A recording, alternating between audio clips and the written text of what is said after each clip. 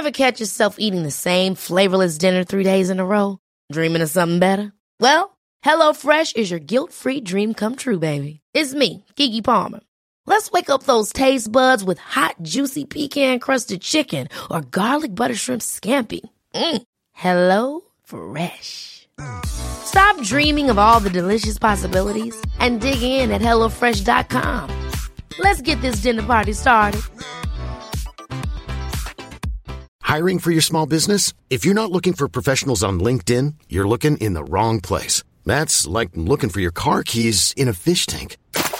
LinkedIn helps you hire professionals you can't find anywhere else, even those who aren't actively searching for a new job but might be open to the perfect role. In a given month, over 70% of LinkedIn users don't even visit other leading job sites. So start looking in the right place. With LinkedIn, you can hire professionals like a professional. Post your free job on linkedin.com/achieve today. Cool fact, a crocodile can't stick out its tongue. Also, you can get health insurance for a month or just under a year in some states. United Healthcare short-term insurance plans, underwritten by Golden Rule Insurance Company, offer flexible, budget-friendly coverage for you. Learn more at uh1.com.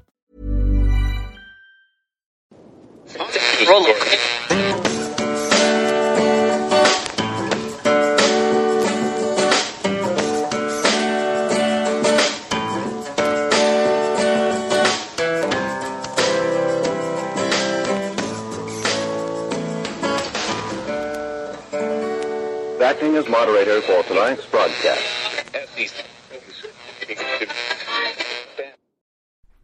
I'm your moderator, Chris Paul. Let's be reasonable. Surprise. Oh, wait. That was your line. Surprise me now. It's high noon for Thursday, October 21st, 2021.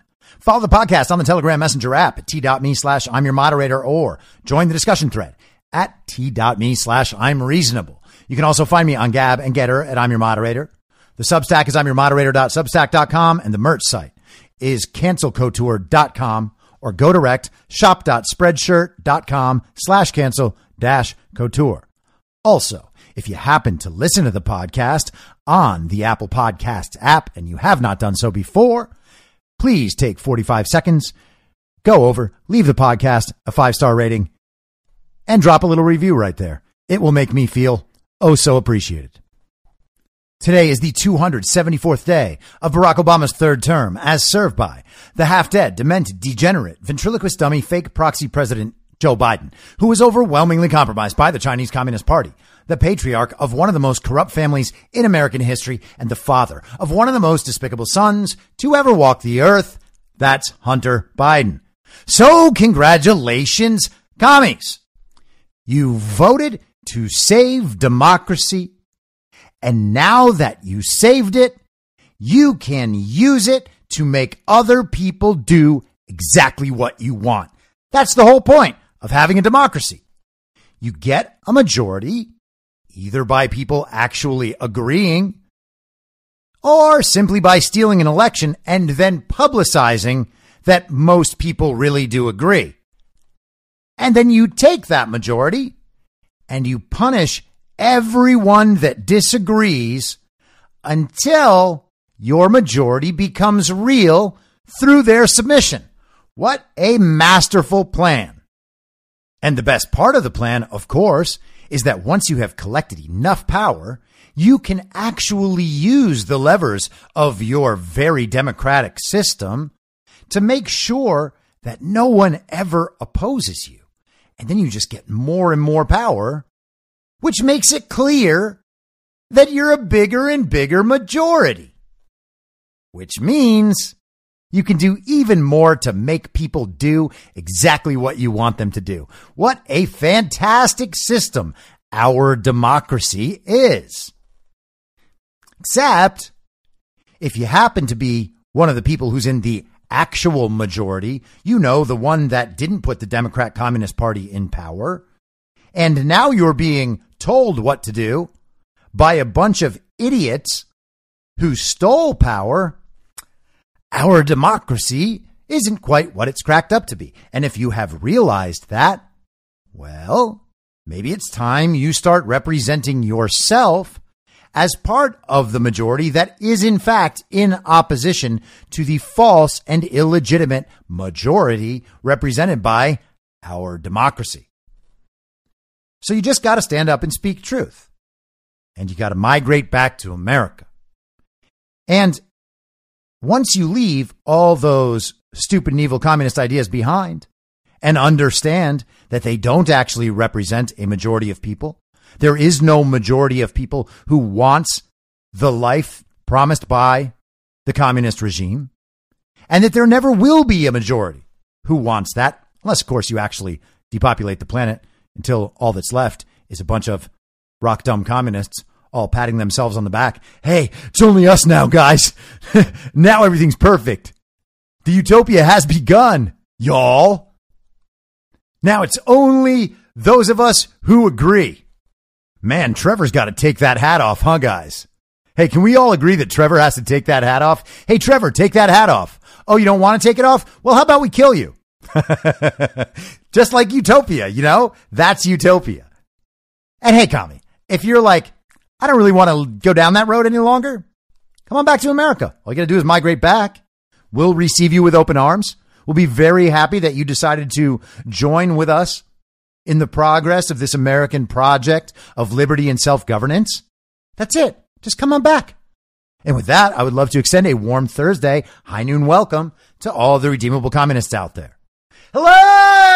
Hello, commies. It's so great to see you here on the right side of history. You know how it's the right side of history? You know how you can know? You know how you can be very firm in your belief that you're on the right side of history? Because now you're not on the side that is trying to force parents to inject their children with an experimental gene therapy. It's so easy. It's so clear. It's so black and white at this point. You don't even have to wonder whether or not you're on the right side of history. You just have the simple thought like, oh yeah, did they test that? No, they didn't really test it. So they're going to try to force you to inject that into your kid? Oh yeah, that's bad. See that? Simple. So simple. It's not complicated at all. It's just never good to force parents to inject their children with an experimental gene therapy to protect them, even though it doesn't protect them, against a disease that can't kill them. Couldn't be any easier. Now, CNN is not a big fan of trying to think about whether or not you're on the right side of history. CNN is just worried about the future of our democracy. And there is just a 10-bell headline on CNN today by that deranged communist Stephen Collinson. Bannon case and stalled voting rights bill show how GOP has given up on democracy. You got that? They can't pass a voting rights bill that is going to allow for the federal government takeover of elections, which is antithetical to the Constitution and to the purpose of making sure states can run their own elections. If we don't pass that bill that is not supported by the people of the country, then that is anti-democratic. Imagine what kind of child brain you have to be to think that the only way to support democracy is to do things that will make sure people's votes never count again. George Washington's nightmare is coming true. Two disparate events this week: Steve Bannon's willingness to risk criminal contempt of Congress to protect a twice-impeached former president, and the GOP's latest move in the Senate, blocking efforts to guarantee the rights of all citizens to vote, are validating the first president's fear that American democracy would founder on the rocks of partisan extremism. Okay, well, that is quite a beginning. Steve Bannon is willing to risk criminal contempt of Congress. Okay, even if your framing, Kami, is true, That's not a threat to democracy. That would be a threat to Steve Bannon. He might be putting his freedom on the line. It's not a threat to democracy. They just don't want to do what you want them to do. And the whole twice impeached former president thing, that's not going to be a framing that works for a whole lot longer. That is just a bunch of straight up commie bullshit. And as for an effort to block citizens' right to vote, that is not what this is about at all. This Voting Rights Act is coming from a party that is right now engaged in efforts in Illinois and New York, at least, to allow people who are not citizens to participate in elections. And no, it's not all elections, but people who are here illegally do not have the right to vote. Their opinion about how American life should operate is not relevant. Not because they're not worthy as people, but because they're not citizens. That's how it works. I don't get to walk down the street into my neighbor's house and be like, hey, you know, you guys are going to have to switch to Verizon. I don't get to vote in what they spend their money on. And I also don't get to go down and steal their mail-in ballots and vote for them. Who am I, some Democrat activist? That's the only people who are allowed to do that. Everybody knows that. While the American people are weary of the endless partisan fights bequeathed by Donald Trump's presidency, they are caught in a seminal moment that will decide how America is governed now and for generations to come. Oh, the stakes are so high. The Bannon and voting rights cases, which are on a fast boil, underscore how the threat to the U.S. checks and balances system, epitomized by Trump's election lies and defiance of accountability, is getting worse with every month. And these are not just isolated challenges to the role of Congress and the integrity of the electoral system, but part of a broad and coordinated set of actions that reveal how one of America's great parties, the GOP, is putting the amassing of power and the need to protect and impress a leader with autocratic ambitions above the basic democratic fundamentals. This is exactly what Washington warned against in his 1796 farewell address and threatens to cause the, quote, ruins of public liberty, end quote, in the political system that he so feared. Again, it is amazing that these communists so clearly see what they themselves are doing and then recast it as if it's the other side doing it. Joe Biden is illegitimately pretending to be president right now. That is a man, a leader, not that Joe Biden has ever been a leader, but a leader with autocratic ambitions, literally a description of the man currently pretending to be president. He has no mandate to be in office. He has no legitimacy in office because he did not win an election. And he is remorselessly operating in an anti-constitutional way. Every single day that goes by is another day filled with rampant constitutional disgraces, done intentionally. Because the Constitution is looked at by the Democrat Communist Party as a hindrance. Republican lawmakers are expected to vote in large numbers on Thursday against a full House effort to hold Bannon, Trump's former political guru, in criminal contempt for ignoring the House Select Committee probing the January 6th mob attack on the U.S. Capitol, their very place of work. Their numbers will not be enough in the Democratic-led chamber to prevent the referral being sent to the Justice Department. But the vote will again expose a party in thrall to an ex-president who disrupted a peaceful transition of power. Well, let's forget about how ridiculous his framing is. And remember where we started. This writer, this communist, Stephen Collinson, is framing the situation as a threat to democracy because the other side votes for their interests which are not aligned with the Democrat Communist Party. Voting against the Democrat Communist Party is a threat to democracy in this framing. This is explicit. That is what he's saying. Bannon has made a dubious claim that his conversations with Trump around January 6th are protected by law, even though he was not a serving official at the time. He is openly acting on the ex-president's instructions, as Trump claims all his contacts in office are covered by executive privilege. The Select Committee, however, wants to know what Bannon said to Trump before, during the Capitol insurrection. It also suspects he is a key organizer of protests that turned into a mob attack on Congress after he predicted on his podcast the day before that all hell is going to break loose. Steve Bannon on the War Room says all hell is going to break loose all the time. Today, this morning, the podcast of War Room passed 100 million downloads. That is so many, particularly since most of them are within the last year. 100 million downloads in a year. I am not anywhere close to that. The power and reach of the War Room is unbelievable. And as Bannon often mentions, the podcast is like the fifth or sixth way that people actually take in the War Room.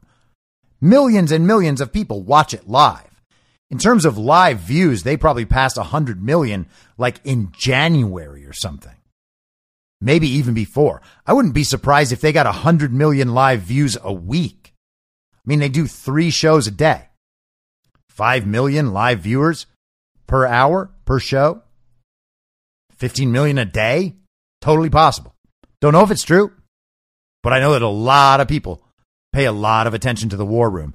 And that infuriates these people. In fact, let me break from this CNN article and point you to Friar Cuck, Jamie Raskin, because Friar Cuck is always one of the dumbest, most dishonest people in American public life, maybe ever. But this is astounding even for him. Catch the signal, not the noise. Okay. And you started off by saying that we're more concerned, I think, about Steve Bannon's podcast than we are about the truth of January 6th. I didn't know Steve Bannon had a podcast.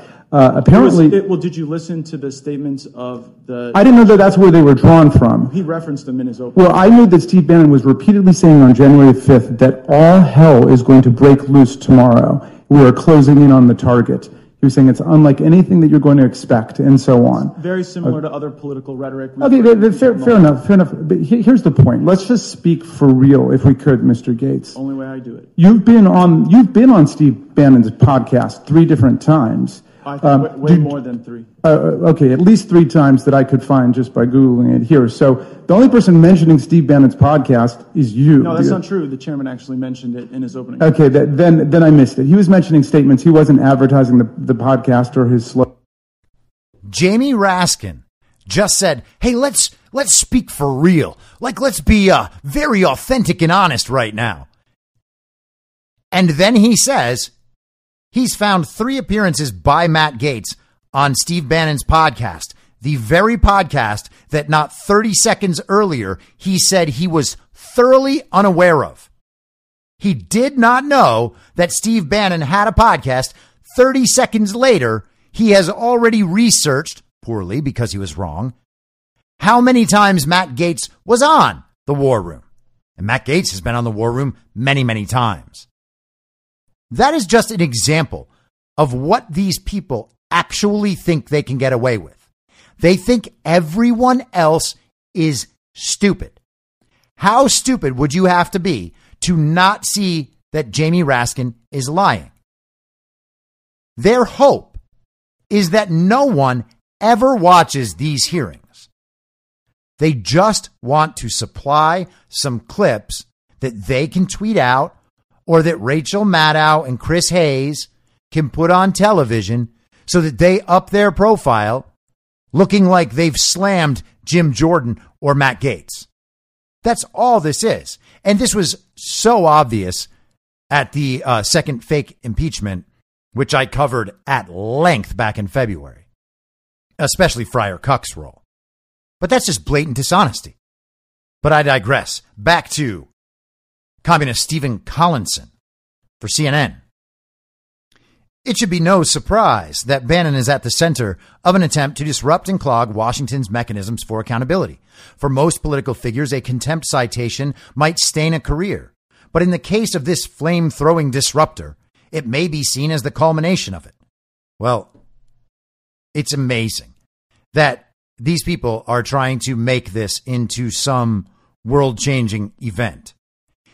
An illegitimate committee is involved with an illegitimate investigation and sending out illegitimate subpoenas. Now they are trying to create a big show out of this so that they can use illegitimate power in the Department of Justice to go out and pursue criminal charges against Steve Bannon, because they want Steve Bannon arrested and they want him locked up so that he cannot continue doing the war room every day, because the war room is destroying their entire movement. They are literally trying to censor, disrupt, and silence the free speech of an American citizen because the person has too many other American citizens listening to him. They want to stop it because his free speech endangers their narrative. It doesn't endanger them as people. It endangers their ability to wield their illegitimate power. And so they are using the Department of Justice. They are trying to bring criminal charges. They want to imprison Steve Bannon to prevent him from speaking. And let me just tangent again, because this censorship thing is just so pernicious, especially once it reaches this point. Because there's another aspect to censorship that we probably don't spend enough time on. Censorship actually deprives us of making correct, important moral calculations because it defiles our sense of reality. We cannot properly exercise moral judgment when we are prevented intentionally from getting information that's critical to the judgment. For instance, let's recall that Gallup survey from like 6 months ago that was investigating people's beliefs and misinformed beliefs about coronavirus. One of the things it showed was that a ridiculous proportion of Democrats, I think it was like something like 40% of Democrats, believed that people who were infected with COVID went to the hospital like 50% of the time. And the truth is that it's between 1 and 5% of the time. The real truth is that it's about 1% of the time. So they were off 50x. And then something like another 30% of Democrats thought it was between 20 and 50%.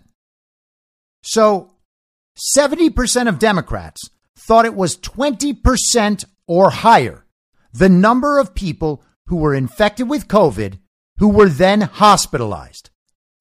20% or higher. Just looking at the world, just being present in the world would tell you that that is not anywhere close to true. In fact, it's absolutely ridiculous. It is beyond ridiculous. 1 out of every 5 people who gets COVID ends up in the hospital. 1 out of every 2 people who gets COVID ends up in the hospital. This is actually something they think. And when you are off by that amount about the most important decisive factors of an issue, you end up doing things like voting for a man who was mentored by a Klansman while thinking you're solving racism. That's the sort of terrible moral decision-making that can be expected from people who don't know anything. Now, it is very, very dumb to have a belief so obviously dumb, okay? But I am not saying that all those people are just condemned to a life of stupidity, though many are. It should not be hard for them to change their mind when they are shown new information or they are encouraged to think about the content of their actual belief. Like, if you were to ask most of those people, wait a second, so you really believe that 1 out of every 2 people who gets infected with COVID ends up in the hospital? You think it's that dangerous? And then they might be like, oh, well, yeah, okay, well, maybe it's not that many. Maybe it's like 1 in 5. And you'd be like, really, 1 in 5? And then they might draw it back and they'd think it was 1 in 10. And eventually they would just be like, well, yeah, I don't really know, but really it's not that dangerous. It's only like 1 in 50 people, 1 in 100 people. You tell them that, you show them the statistics, and then they might actually say, okay, yeah, I got it. That makes sense. Wow, COVID really isn't as dangerous as I thought. I am giving them the benefit of the doubt that some of them will be smart enough to understand that. But how are you supposed to make decisions about things like masks and vaccine mandates for children when you don't know anything? The reason that they don't know anything, the reason they're so confused about those simple, decisive factors involved with coronavirus policy is because of censorship. You might think, yes, it's also because they are just naturally uncurious people who are happy to repeat the slogans of their party. And that is absolutely true.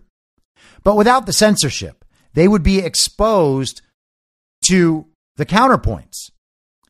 And once they see those counterpoints, once they understand that people who do have the credentials to speak on these issues will say the exact opposite of what they believe, they are more likely to change their minds. The censorship is what allows them to stay uninformed. And they end up with the illusion of moral thinking.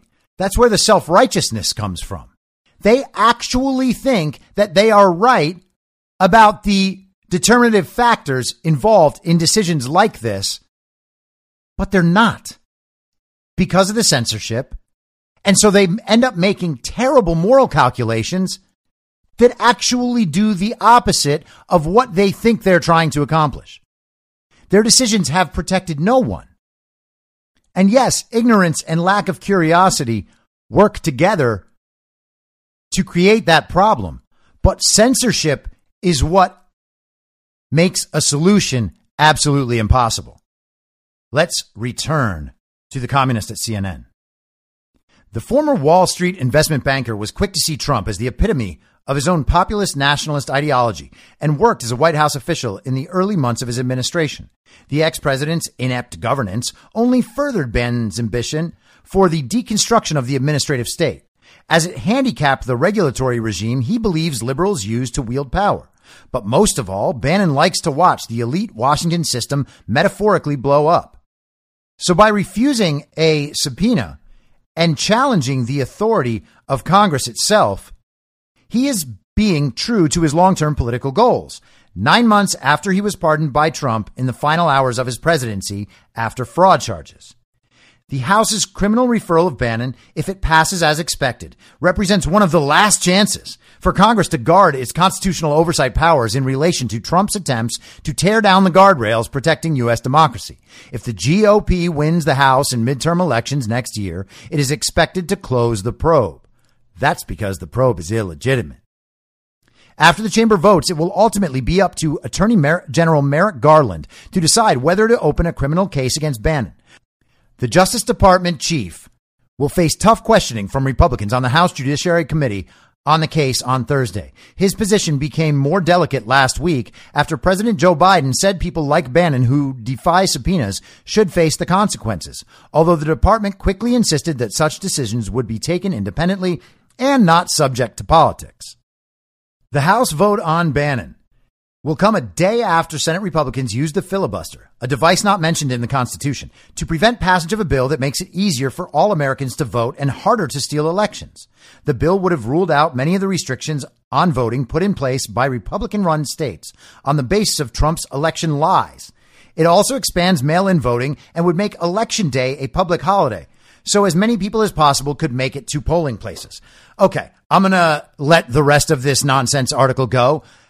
This is ridiculous. All right. It is obviously ridiculous. This is how desperate these people are. They are pretending that their Voting Rights Act somehow makes it harder to steal elections, and the means by which they accomplish that is by making it so that elections can be conducted entirely by mail, with no need for proof of identity, no need for proof of citizenship. Doesn't matter if you're a person or not. If there is a vote on a piece of paper somewhere, you could find it in a gutter. You could print it in the days following an election loss and still have it counted so it turns into an election win like they have done. Anything that looks like a vote now must be a legal vote. That's what they're trying to do. And they think somehow that Americans will believe that makes it harder to steal elections.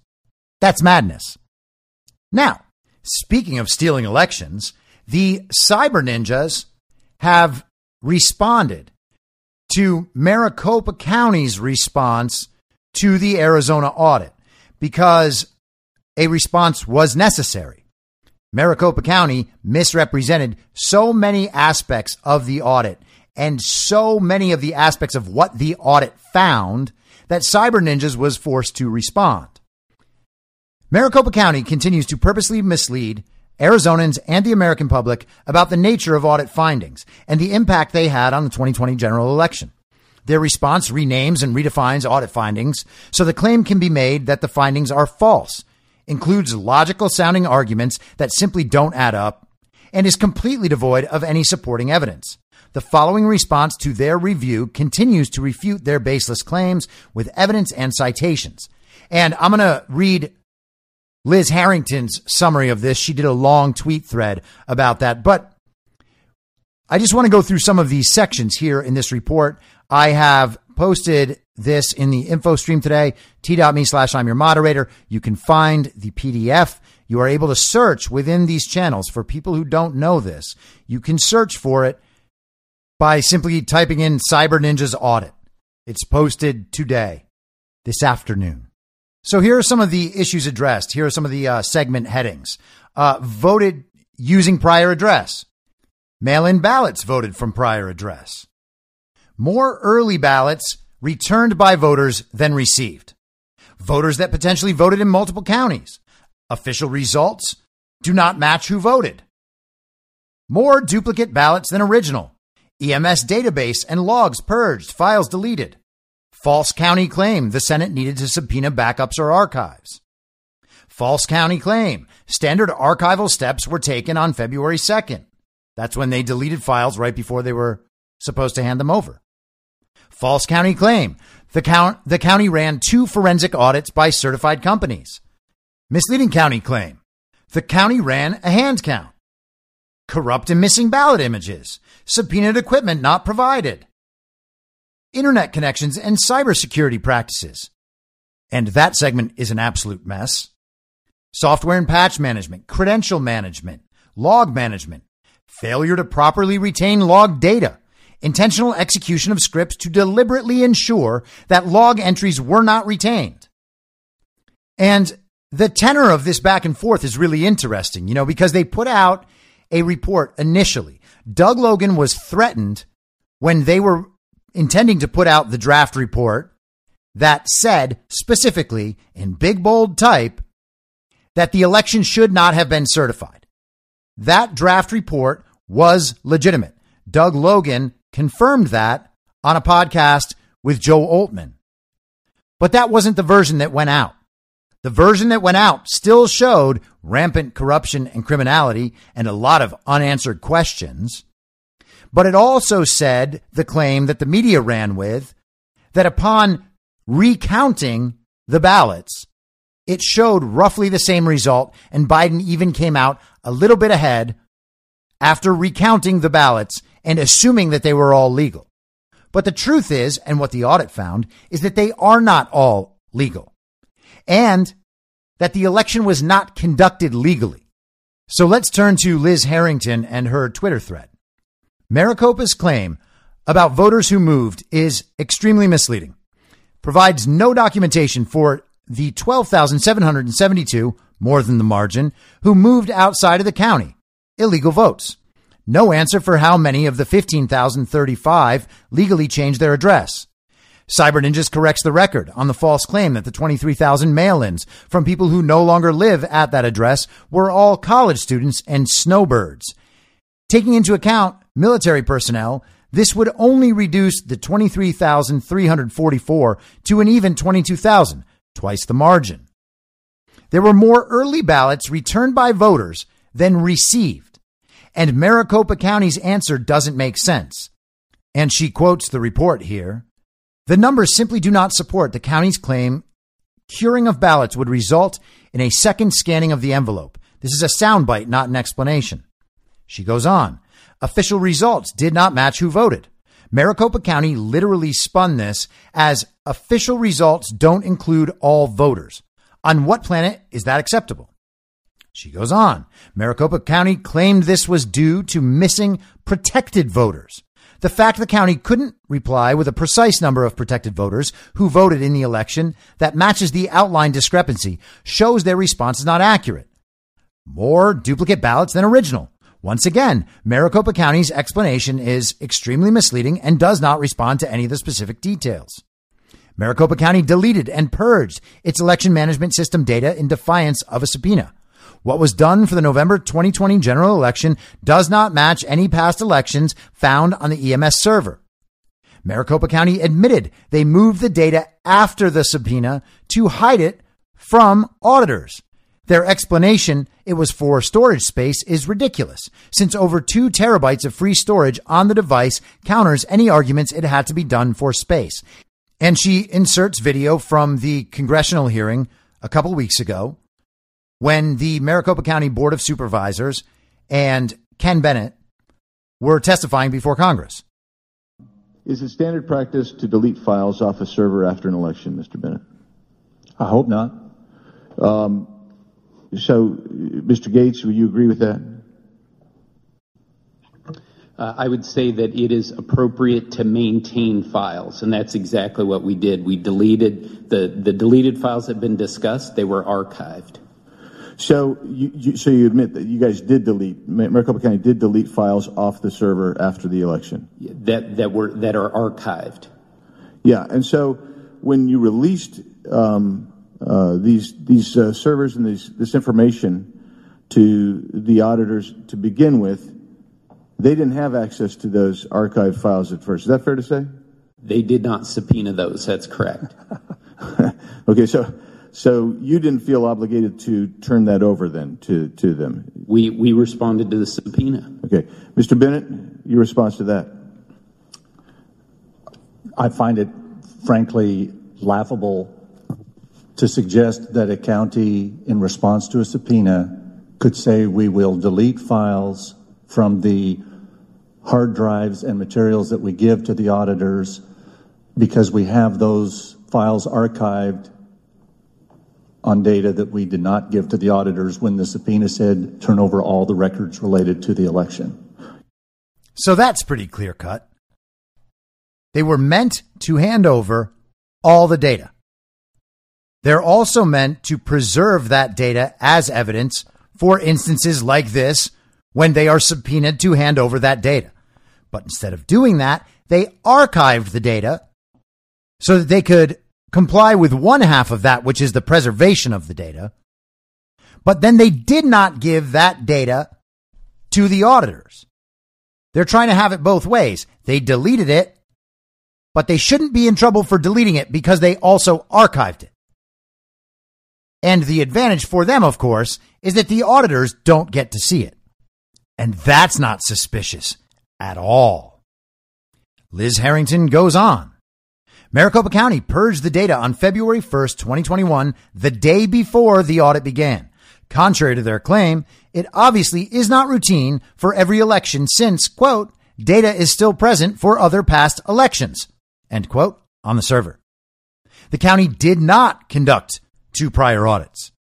The only thing these companies could do was run test cases against the election equipment to see if it behaved properly. No results were audited by either of these 2 companies. And, of course, the report has much more extensive information on that and all the evidence to support the claims of cyber ninjas. And so, as I was saying, the report came out. The report wasn't as strong as it could have been and should have been. And the county took this extra step of responding and trying to refute the claims in the report that they didn't like, even though they publicly supported what they claimed was the overall finding of the audit.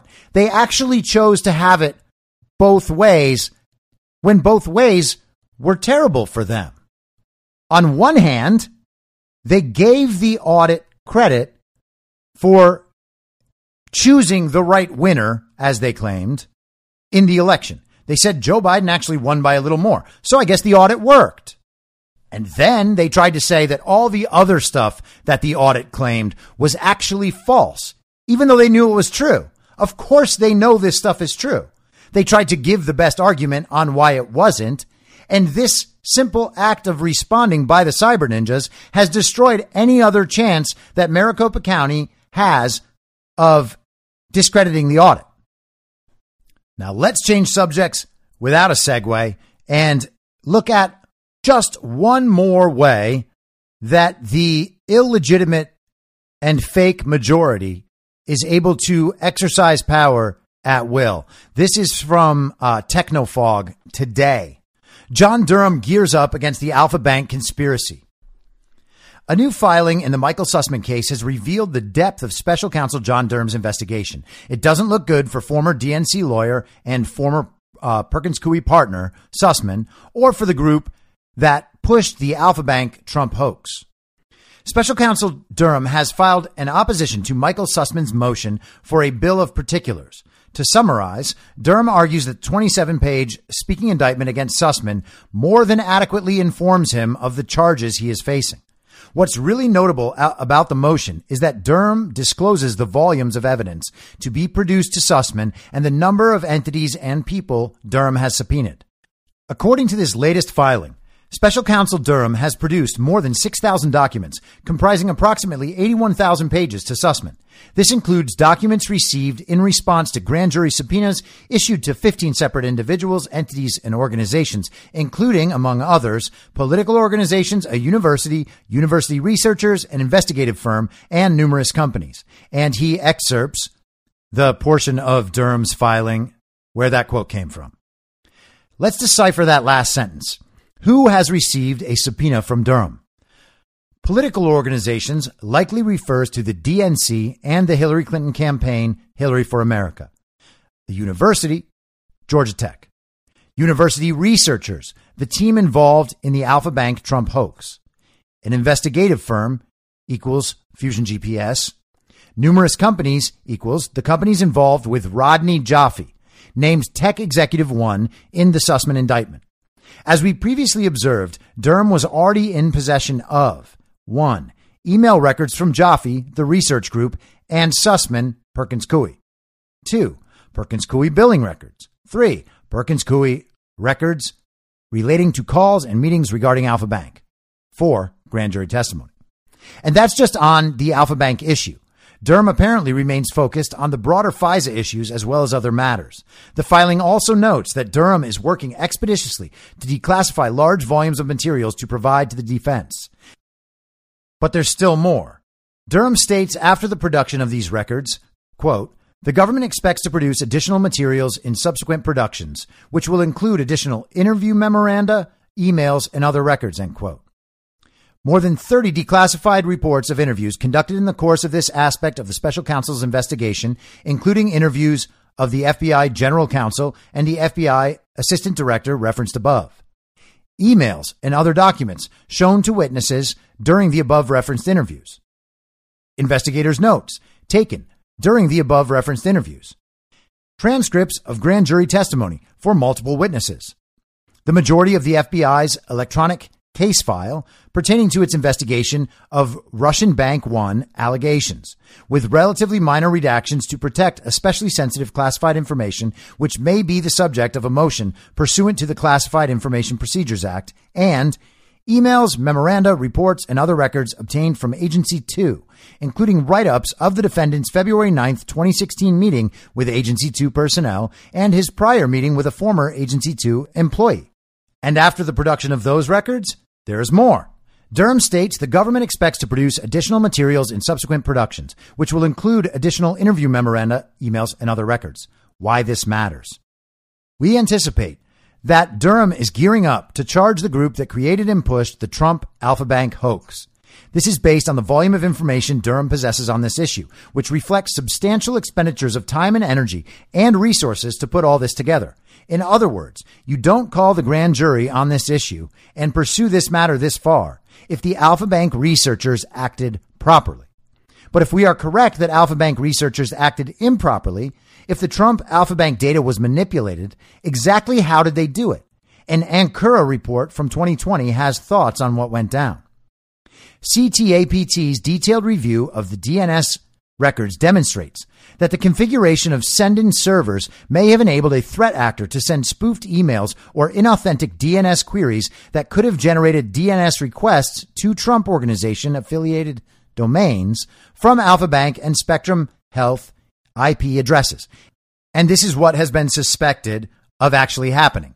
They intentionally tried to generate communications between the two entities to make it look like those communications were something nefarious and something intentional by both of those entities. Additionally, CTAPT's research did not find evidence of open source reporting from the information security community, either before or after this allegation arose, that would suggest DNS lookup activity as described by the anonymous researchers offers a means for covert or secret communications. The updated passive DNS analysis, coupled with the timing of the underlying allegations, suggests that Alpha Bank servers may have been unwitting sources of the DNS requests at the direction of some entity to create a connection between Alpha Bank and the Trump Organization. If true, this may constitute a violation of one or more U.S. federal criminal laws. This theory of manipulating data is consistent with the communications revealed in the Sussman indictment, where a member of the Alpha Bank research team explained that it would be possible to, quote, fill out a sales form on two websites, faking the other company's email address in each form, and thereby cause them to appear to communicate with each other in DNS. It also puts into context the August 22nd, 2016 observation from Researcher One. How do we plan to defend against the criticism that this is not spoofed traffic we are observing? There is no answer to that. Again, intentional. If this is the case, then Sussman faces more serious legal consequences than a simple false statement charge. He didn't just take their information to the FBI and later to the CIA. Instead, it was Sussman who spent long hours drafting the white paper that summarized and explained the purported Trump Alpha Bank links. This white paper was produced to FBI General Counsel Baker on September 19th, 2016, and it was Sussman who provided the new details concerning the Alpha Bank allegations to the CIA in February 2017, details that ultimately proved false. This leads to the potential for obstruction or conspiracy charges. As we have stated, for some of this group, Jaffe and some of the Georgia Tech researchers, there might be charges relating to the misuse of classified government data from DARPA. I will leave you with one last thought. Aaron Mate has a great piece over at Real Clear Politics discussing the history of DNC lawyers from Perkins Coie, Michael Sussman and Mark Elias, in furthering the allegations made through CrowdStrike that Russians hacked the DNC. For background, CrowdStrike was retained by Perkins Coie on May 2nd, 2016, on behalf of their client, the DNC, and really the Hillary Clinton campaign, to assist Perkins Coie in, quote, providing legal advice or related services to firm clients, this being the DNC and Hillary. What event triggered the retention of CrowdStrike? In late April 2016, the DNC noticed suspicious behavior on its network. They contacted Sussman at Perkins Coie, who then got the help of old friend Sean Henry at CrowdStrike.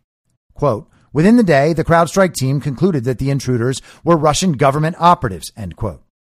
In light of Michael Sussman's indictment and the apparent attempt by those working on behalf of the DNC to push the false Alpha Bank hoax on the FBI, consider whether the deception started earlier.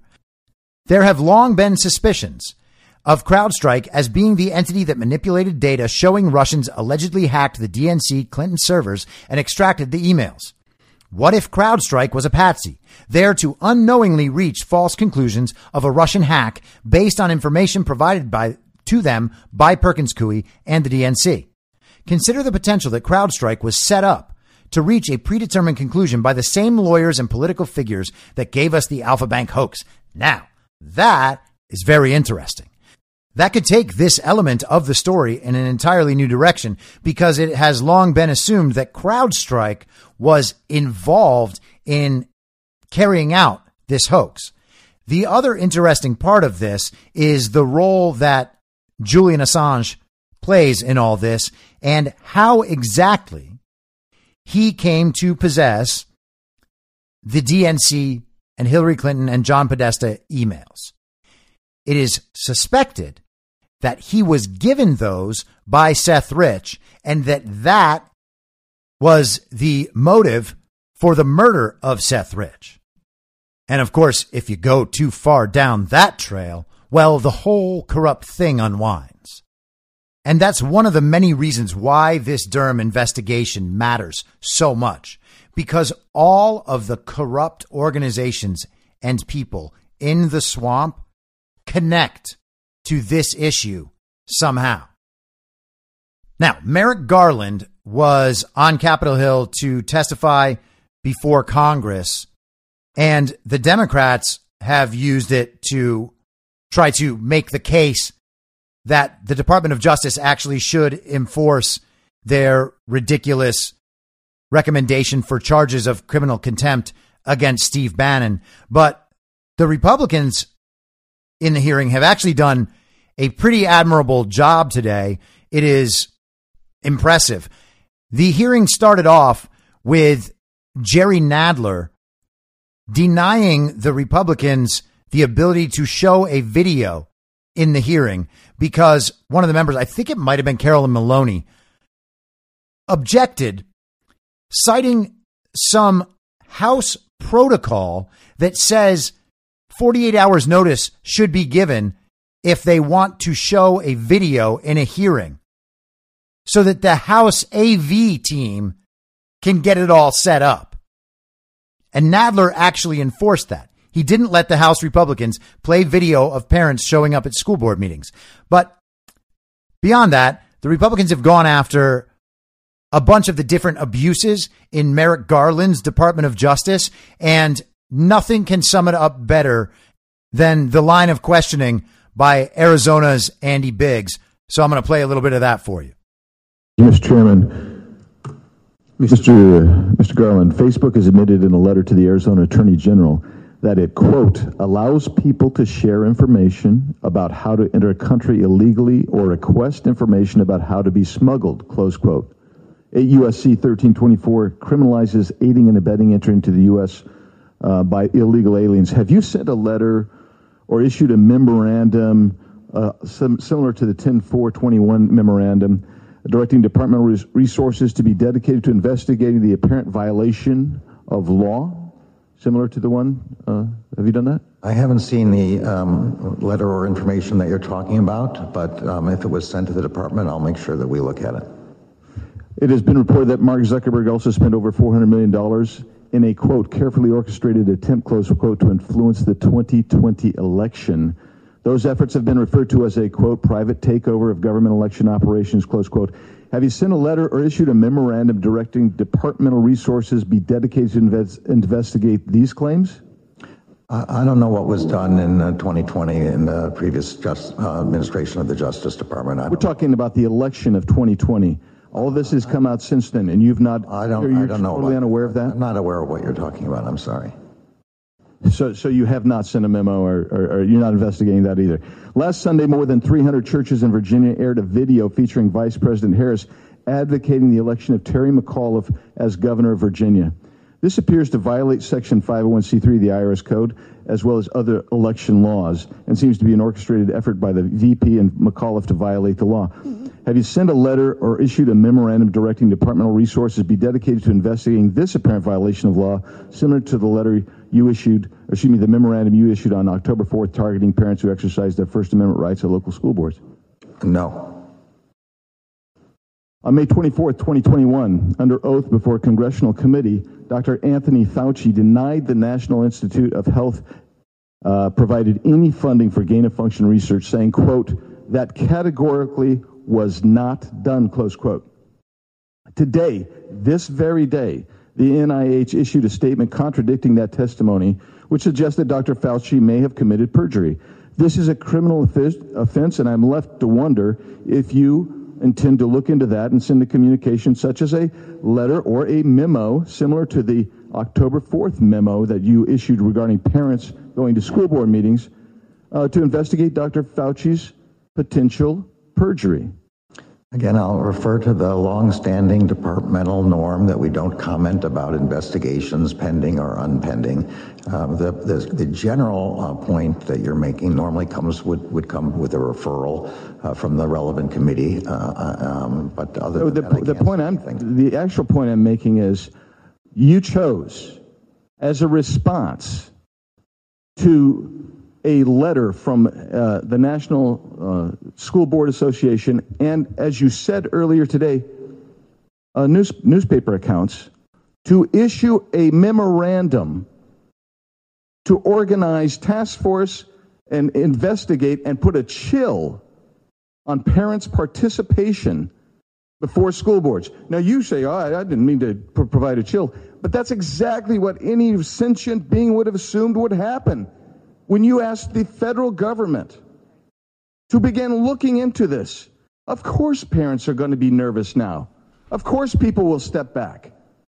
That's the purpose of my questioning. And so this is how Merrick Garland's day has gone for the most part when the Republicans have their turn to speak. Merrick Garland is completely incompetent, it seems. His testimony has been absolutely awful and embarrassing. And one thing that people have gone after him for is what Andy Biggs was mentioning right there, the letter he sent in response to the National School Boards Association. He took almost immediate action in responding to this letter, and he was questioned about why this was such an important issue and on what basis he determined that he should write the memo and that he should recommend the FBI get involved around the country in these issues. His only evidence he was able to cite was the letter from the National School Board Association. He claimed in his testimony that the Department of Justice had noticed an uptick in violence and threats of violence against school officials, teachers and school board members and administrators. But when he was asked if there was a study that he could cite, if there was data he could cite, he had absolutely nothing. He had only the letter. And if you remember, I read that letter on this podcast a few weeks ago. There were maybe 4 or 5 examples that the letter referred to. None of them actually constituted violence or threats of violence against school officials. So Merrick Garland essentially admitted in his testimony that he wrote that memo with no basis whatsoever. And of course, as Andy Biggs mentioned, the effect of that memo is a chilling of free speech and a chilling of participation by parents in their school board meetings, the meetings that determine how their children will be treated in school. And of course, it was brought up that Merrick Garland's own son-in-law is involved with a company that profits off of the sale of materials to schools to educate people about critical race theory, which is basically just teaching racism. The thing that has concerned many of those parents that are showing up at these school board meetings, the very basis of their objection and their vigorous debate, as you mentioned earlier, is the curricula, the very curricula that your son-in-law is selling. So to millions of Americans, I mean, my constituents, I was home all weekend, I got an earful about this. They're very concerned about that. Subpart E of that federal regulation says an employee of the executive branch is discouraged from engaging in conduct that's likely to affect the financial interest of someone close to them. Your son-in-law, your daughter, clearly meets that definition. And so the question is, did you follow that regulation? Did you have the appropriate agency ethic official look into this? Did you seek guidance as the federal regulation requires? This memorandum is aimed at violence and threats of violence. Understand that, but did you seek ethics counsel before you issued a letter that directly relates to the financial interest of your family? Yes or no? This memorandum does not relate to the financial interests of anyone. It's against. I take that as a no. Memorandum is against violence and threats of violence. Will you, Mr. Attorney General, will you commit to having the appropriate ethics designee review the case and make the results public? This memorandum is aimed at violence and threats of violence. I understand your talking point. You're not answering my question, Mr. Attorney General.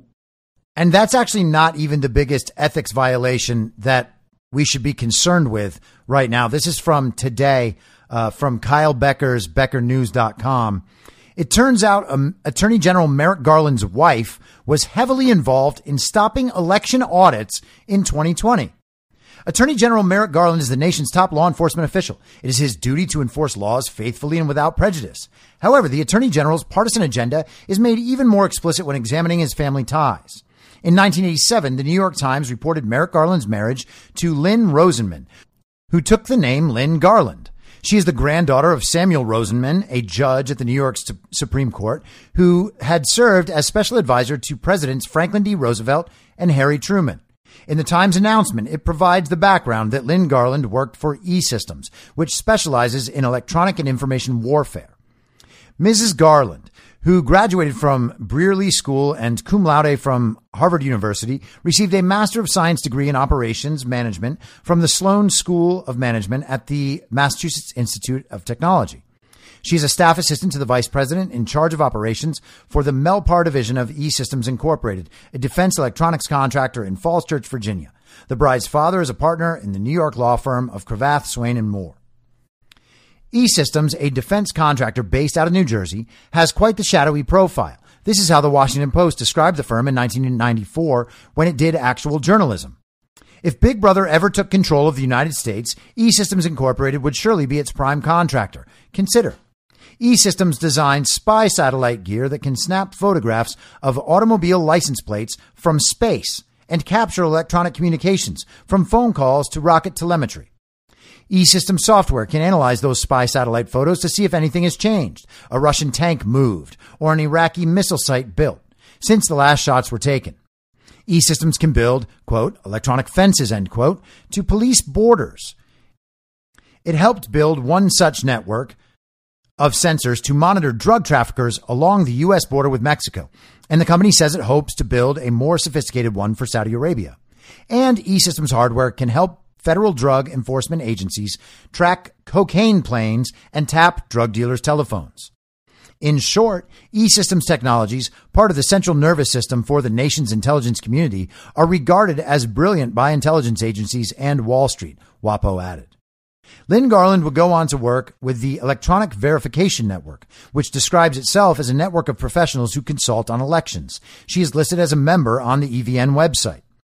Just over a decade ago, a small group of election-related professionals concerned with the integrity and improvement of U.S. voting systems considered the potential of a gathering space for leaders, experts, and policymakers, one where they could exchange information, collaborate on ideas, share challenges and solutions, and serve as a trusted advisory resource for those responsible for local, statewide, and national elections. Out of that concept, the Election Verification Network was born. Our mission includes two interwoven goals: to support and maintain voting that is accessible, private, reliable, and secure, and elections that are transparent, accurate, and verifiable. Garland is credited as a co-author for a number of election audit documents ranging from 2008 until 2019. Of particular interest is a document she co-authored with the Brennan Center for Justice, which became notorious for fighting against 2020 election audits. The November 27th, 2019 document was described as, quote, verified voting in consultation with Lynn Garland, independent advisor, and with the Brennan Center for Justice at NYU School of Law. Lynn Garland authored several other audit documents, which are provided below. And Kyle Becker inserts a few documents here. One is the Principles and Best Practices for Post-Election Tabulation Audits from 2018, a 2008 document entitled Principles and Best Practices for Post-Election Audits that Garland helped author, and a 2019 guide for Rhode Island entitled Pilot Implementation Study of Risk Limiting Audit Methods by Lynn Garland. Several of the other individuals connected with the Election Verification Network work with far-left nonprofits that work to prevent audits of the results of the 2020 election, Gateway Pundit notes. One of Merrick Garland's most provocative actions as Attorney General was to threaten Arizona over its independent audit. In June, Garland issued a stunningly partisan announcement about Arizona's state election integrity efforts. He said, "We are scrutinizing new laws that seek to curb voter access, and where we see violations, we will not hesitate to act. We are also scrutinizing current laws and practices in order to determine whether they discredit against black voters and other voters of color. Particularly concerning in this regard are several studies showing that in some jurisdictions, non-white voters must wait in line substantially longer than white voters to cast their ballots." And Kyle Becker includes Arizona Attorney General Mark Brnovich's response to that, but I'm going to skip down. Attorney General Garland has turned a blind eye to the actual infringement of Americans' rights, such as those stemming from unlawful vaccine mandates. In addition, he has excused rioting by Black Lives Matter and Antifa while persecuting January 6th defendants, many of whom face only minor criminal charges like trespassing. Garland has threatened states that seek answers about what actually happened during the 2020 elections.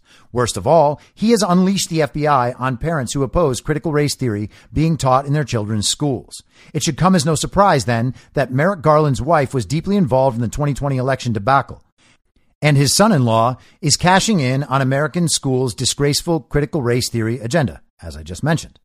In many ways, Attorney General Merrick Garland has already surpassed his predecessors in terms of open partisanship and sheer corruption.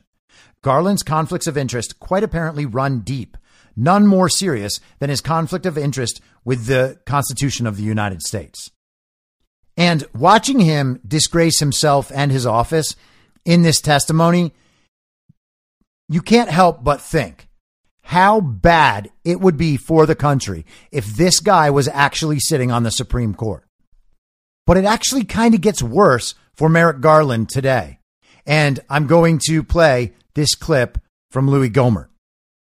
But regarding the men who broke the glass in the two doors there at the speaker's lobby when the two Capitol Police been standing there, moved to the side to allow them access, were any of those people who broke glass and did damage to those doors working for the FBI or other federal law enforcement entities?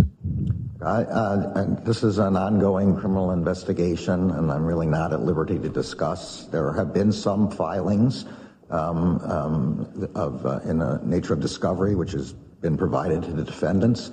But other than that, I can't discuss this now. Well, we've seen some of those filings that talk about persons 1 through 20-something. Were those persons 1 designated by number?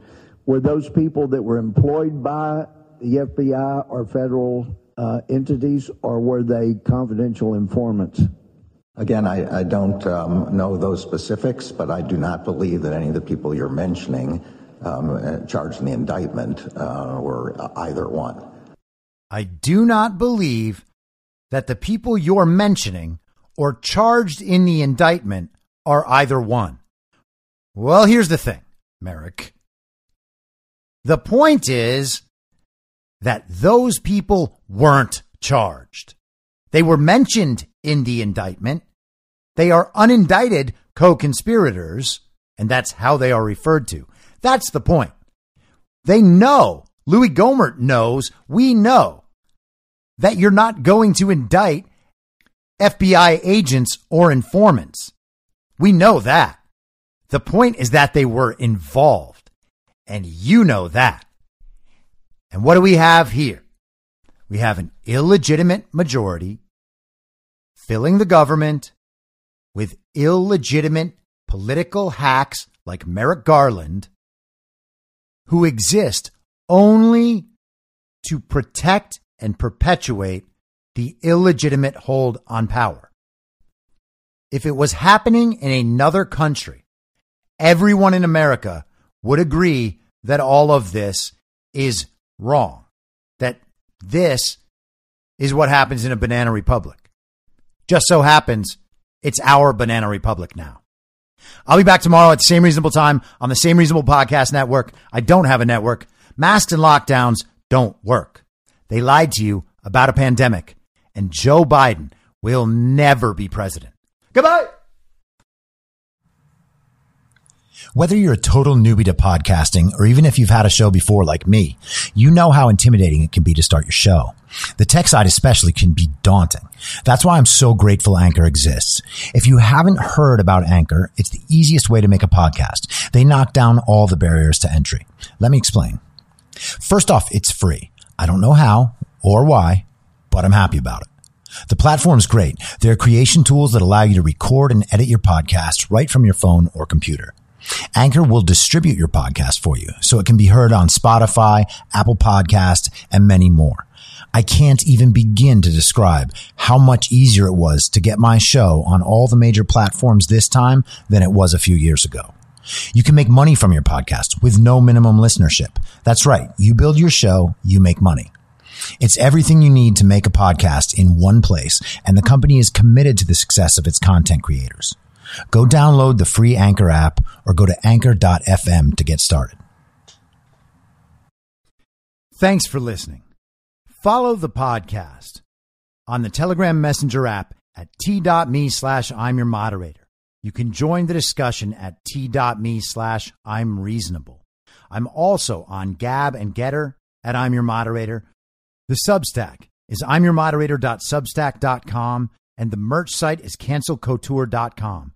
You can also go direct to that at shop.spreadshirt.com/cancel-couture. I'll see you next time out on the range.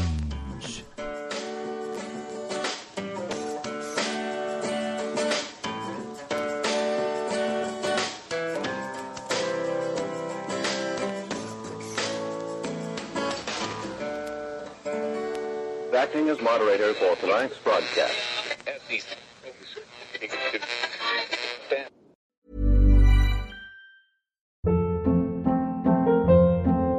Hold up. What was that? Boring. No flavor. That was as bad as those leftovers you ate all week. Keke Palmer here. And it's time to say hello to something fresh and guilt-free. Hello Fresh. Jazz up dinner with pecan-crusted chicken or garlic butter shrimp scampi. Now that's music to my mouth. Hello Fresh. Let's get this dinner party started. Discover all the delicious possibilities at HelloFresh.com.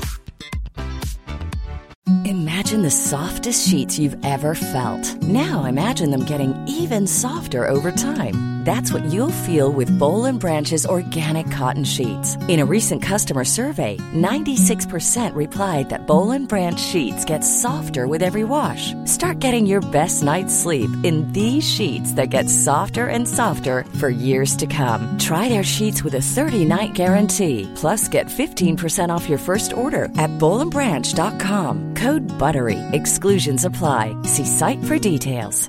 Hey, it's Paige DeSorbo from Giggly Squad. High quality fashion without the price tag. Say hello to Quince. I'm snagging high-end essentials like cozy cashmere sweaters, sleek leather jackets, fine jewelry, and so much more. With Quince being 50 to 80% less than similar brands.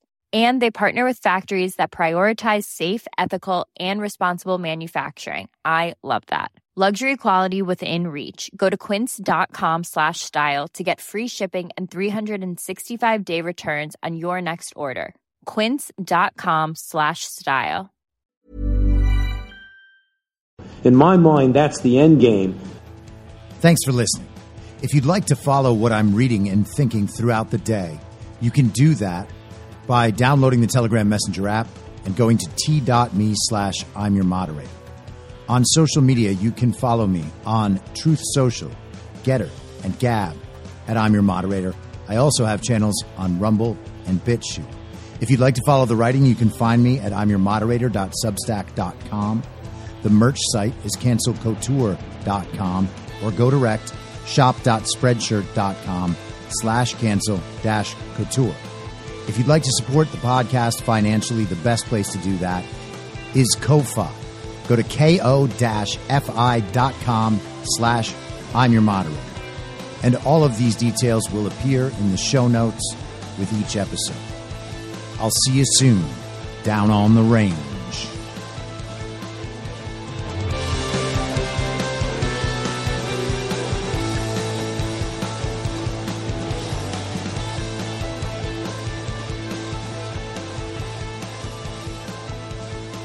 It's